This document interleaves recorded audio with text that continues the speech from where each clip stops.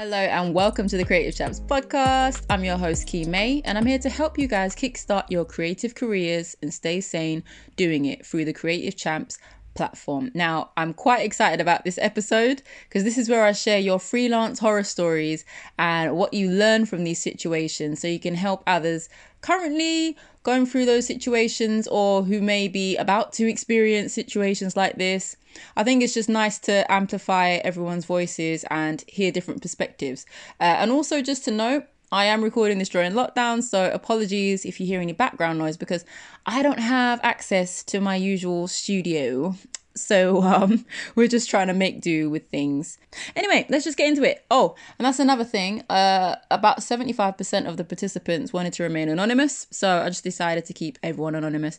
It just makes life a lot easier and streamlined. So yeah, let's get into it. So first story.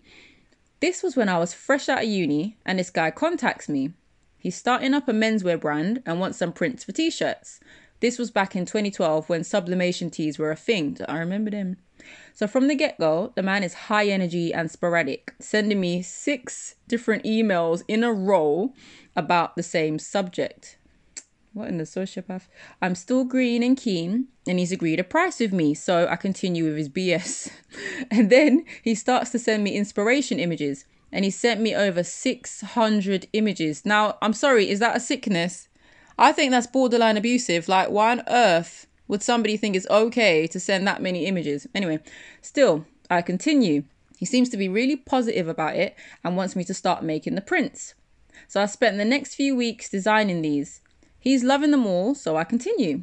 After about a month of back and forth, he ghosted me. No. So at this point, I had spent 2 months working for this dickhead, unpaid. And now I'm being ghosted. I'd like to say that I learnt my lesson there and then, but a year later, he got back in touch with me and I welcomed him back with open arms. Oh my God, I can't actually deal with myself. That's what she wrote in brackets. So we went through all of the BS again, and this time I managed to get £150 out of him before I fully realised that this man is a joke, and I ghosted him right back. The lessons I learnt were, so get a deposit. So before you even start any work, get your 50% before you even start thinking about concepts. Before you even start thinking about making your mood board, you get your deposit. Then send final images after full payment is received. That's another big thing because, like I was saying in my previous podcast episode with my story about what happened in uni, where I sent final images before payment was even received. So then they're just free to do whatever they want with it and you haven't been paid at all. And what else? It says if they are incapable of stringing a sentence together, avoid. So there must have been some miscommunication issues there that were quite telling about the things that were to come. So we've got the next story here. About a year ago, I was working at a full-time corporate design job, but knew I wanted to make the leap to freelance. I decided to try build up my portfolio and find clients, so I started using things like Behance and Dribbble. While browsing illustration and design jobs on Dribbble, I found a posting from Barstool Sports looking for an illustrator to design 5 t-shirts. I was really excited about this because I design and screen print t-shirts myself on the side. So I applied and was selected for the job. Hey.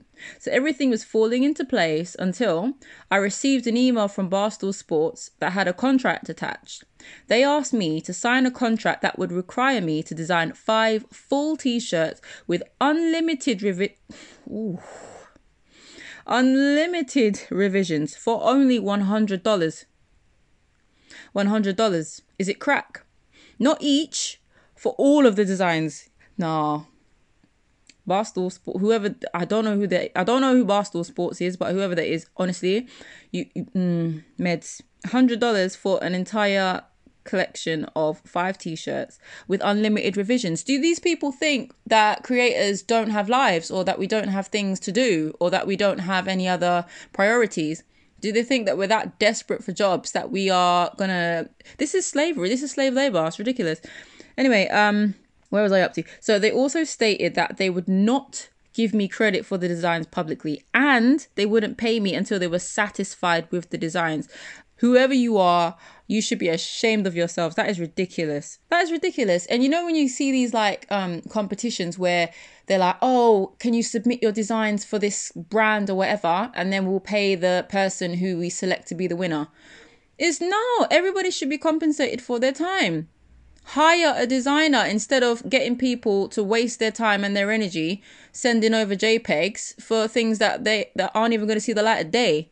You know, it's just ridiculous. Anyway, at first, I tried to reason with them and explain why their contract is exploitative and unfair. I then sent them an example of my contract and explained that the contract is meant to protect the artist, not bind them into a never-ending project. Exactly. They were very rude and did not care about what I was saying, so I declined their offer. Good. Feisty. So fast forward to a few weeks ago, March 2020, I've been successfully freelancing full-time since November. Yes, energy. And I was contacted by Pabst Blue Ribbon. I'm so sorry if I said that wrong, to design one t-shirt for Women's History Month and was compensated very well. The shirts were sold as a collaboration between brand and artist, and it was a huge success and benefited both the PBR brand and myself.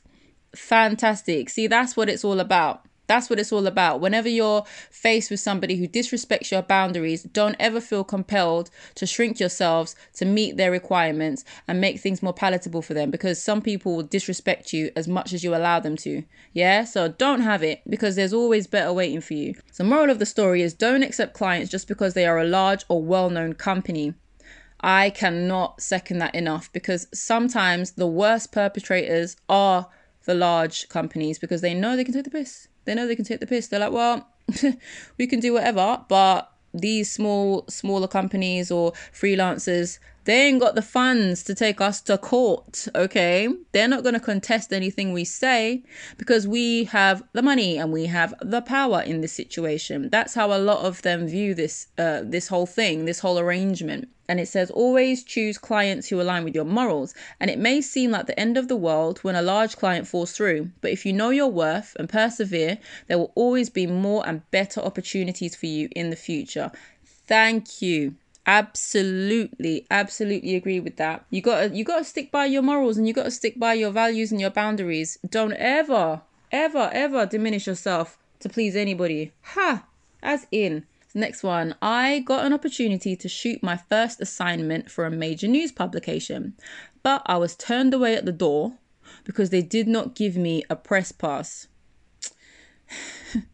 I learned that you're going to fail a lot, even when it seems like your big break, but you have to persevere. So that was a very short entry, but that has a very poignant message in that, yes, there are going to be some people who are freaking poorly organized. Okay, and sometimes it will be through no fault of your own at all in any capacity. But some people just ain't organized, and then you're going to end up in a situation where you're like, oh my gosh, like I'm on job, I'm on task, but whoever it is that I'm supposedly doing this job for isn't. And in those cases, you know what? You say, right, thank you for your time, but no, going forward, no. You know how to deal with these people, because if they can't even be bothered, they couldn't even organize for that to be given. And no doubt you probably traveled for that as well. I felt like I dropped the game-winning ball, but then I realized that once one door closes, another opens, and eventually everything will work out. Absolutely correct. That's how it always is, you know? Like I always say, not every single opportunity that comes your way is designed for you. Sometimes it's just not designed for you, and you don't realize until the very end, or you don't realize until you're midway and you want to get out, but you feel that you can't. There's all sorts of eventualities in cases like this. Sometimes it works out and sometimes it doesn't, but there's always better waiting, always. So the next story. Up until the end of March, I was chasing an invoice since December. So 4 months of chasing. Oh my gosh, the bane of my life. So I chased it time and time again. And the thing that made it worse was the fact that the invoice was for... guys, £25.50. £25.50, and they're dragging their heels. I was travelling for a job in London and it was cancelled literally whilst I was on the coach to London. That's just disrespectful. Like, people are just disrespecting people's time. How can they wait until the person is en route to then say, oh, excuse me, sorry, it's been cancelled. Can you just like get off the train? I know you're probably in between stops right now, but just don't bother. Go home. Like, what is that? They were supposed to reimburse me for the journey, and it took them 4 months. That is that furious raging. How can it take you 4 months to pay £25.50? What kind of demon must you be? Like, it's just disrespectful. One thing I've taken away from the experience is to send out invoices and contracts, even if it's just for reimbursement.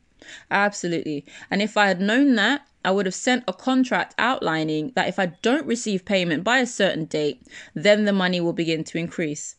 And usually I send an invoice or contract, but didn't think I would need one for a coach ticket.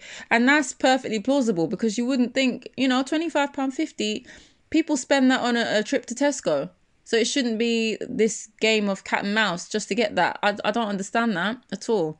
That's what I'm saying about some of these companies taking the absolute daylight living piss out of people, because you shouldn't have to go through those lengths and jump through those hoops to get compensated for that. And this last one is not so much a horror story, but it's like I'll just read it out. So I have my rules and regulations, no ifs or buts or negotiations. That rhymes.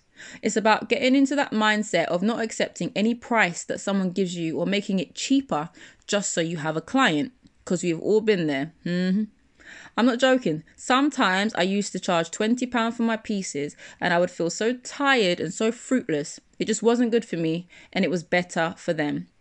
I have strict rules, not to annoy clients, but for my own peace of mind. And if you're going to keep going back and forth and wanting changes, I don't care if you're my friend, famous or not, don't take the piss. I did deal with a client that was a pain in the ass, but in causing me that much stress, I learned so much about raising my prices, having rules, down payment, and you know what? That same client stuck by me to this day. And if that isn't a testament to sticking to your guns and making sure that, do you know what? I want to be careful with how I word things, because I don't want it to seem like I'm encouraging people to be stubborn or not willing to take on any feedback or listen to, I'm not saying that. But what I am saying is when there is a clear breach or disrespect or crossing of boundaries, that we don't accept it. And that we understand that we don't have to accept it just to get clients, because we can get clients regardless. Okay. We don't have to disrespect ourselves in the process of getting that, because that's just not, and those clients, that's not coming from a good place. That's not coming from a fruitful place. Okay. So, and that's coming from a place of fear of not having clients. So then we end up doing things that we wouldn't normally do, or selling ourselves out. If I'm being 100 with you, because I've done it. I've done it where I've agreed on things that I really didn't feel comfortable with, because I was afraid that, I'm going to lose that client if I don't go along with it. And that's not the way to be. That's not the way to go about things. It's about having the confidence to communicate your value and understand that you have those rules in place for a reason, and that they are to be respected. And that there needs to be common ground of respect between the two parties in order for the collaborations to go ahead. And that's just what it has to be. So, yeah, I hope you guys enjoyed that episode. I will be hosting more episodes where I get feedback from you guys, because I love hearing from you all. I love having conversations with you all.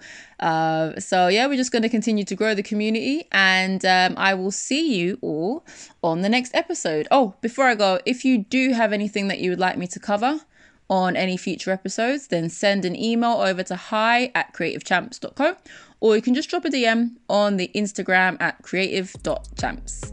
So till next time, everyone, take care. Bye.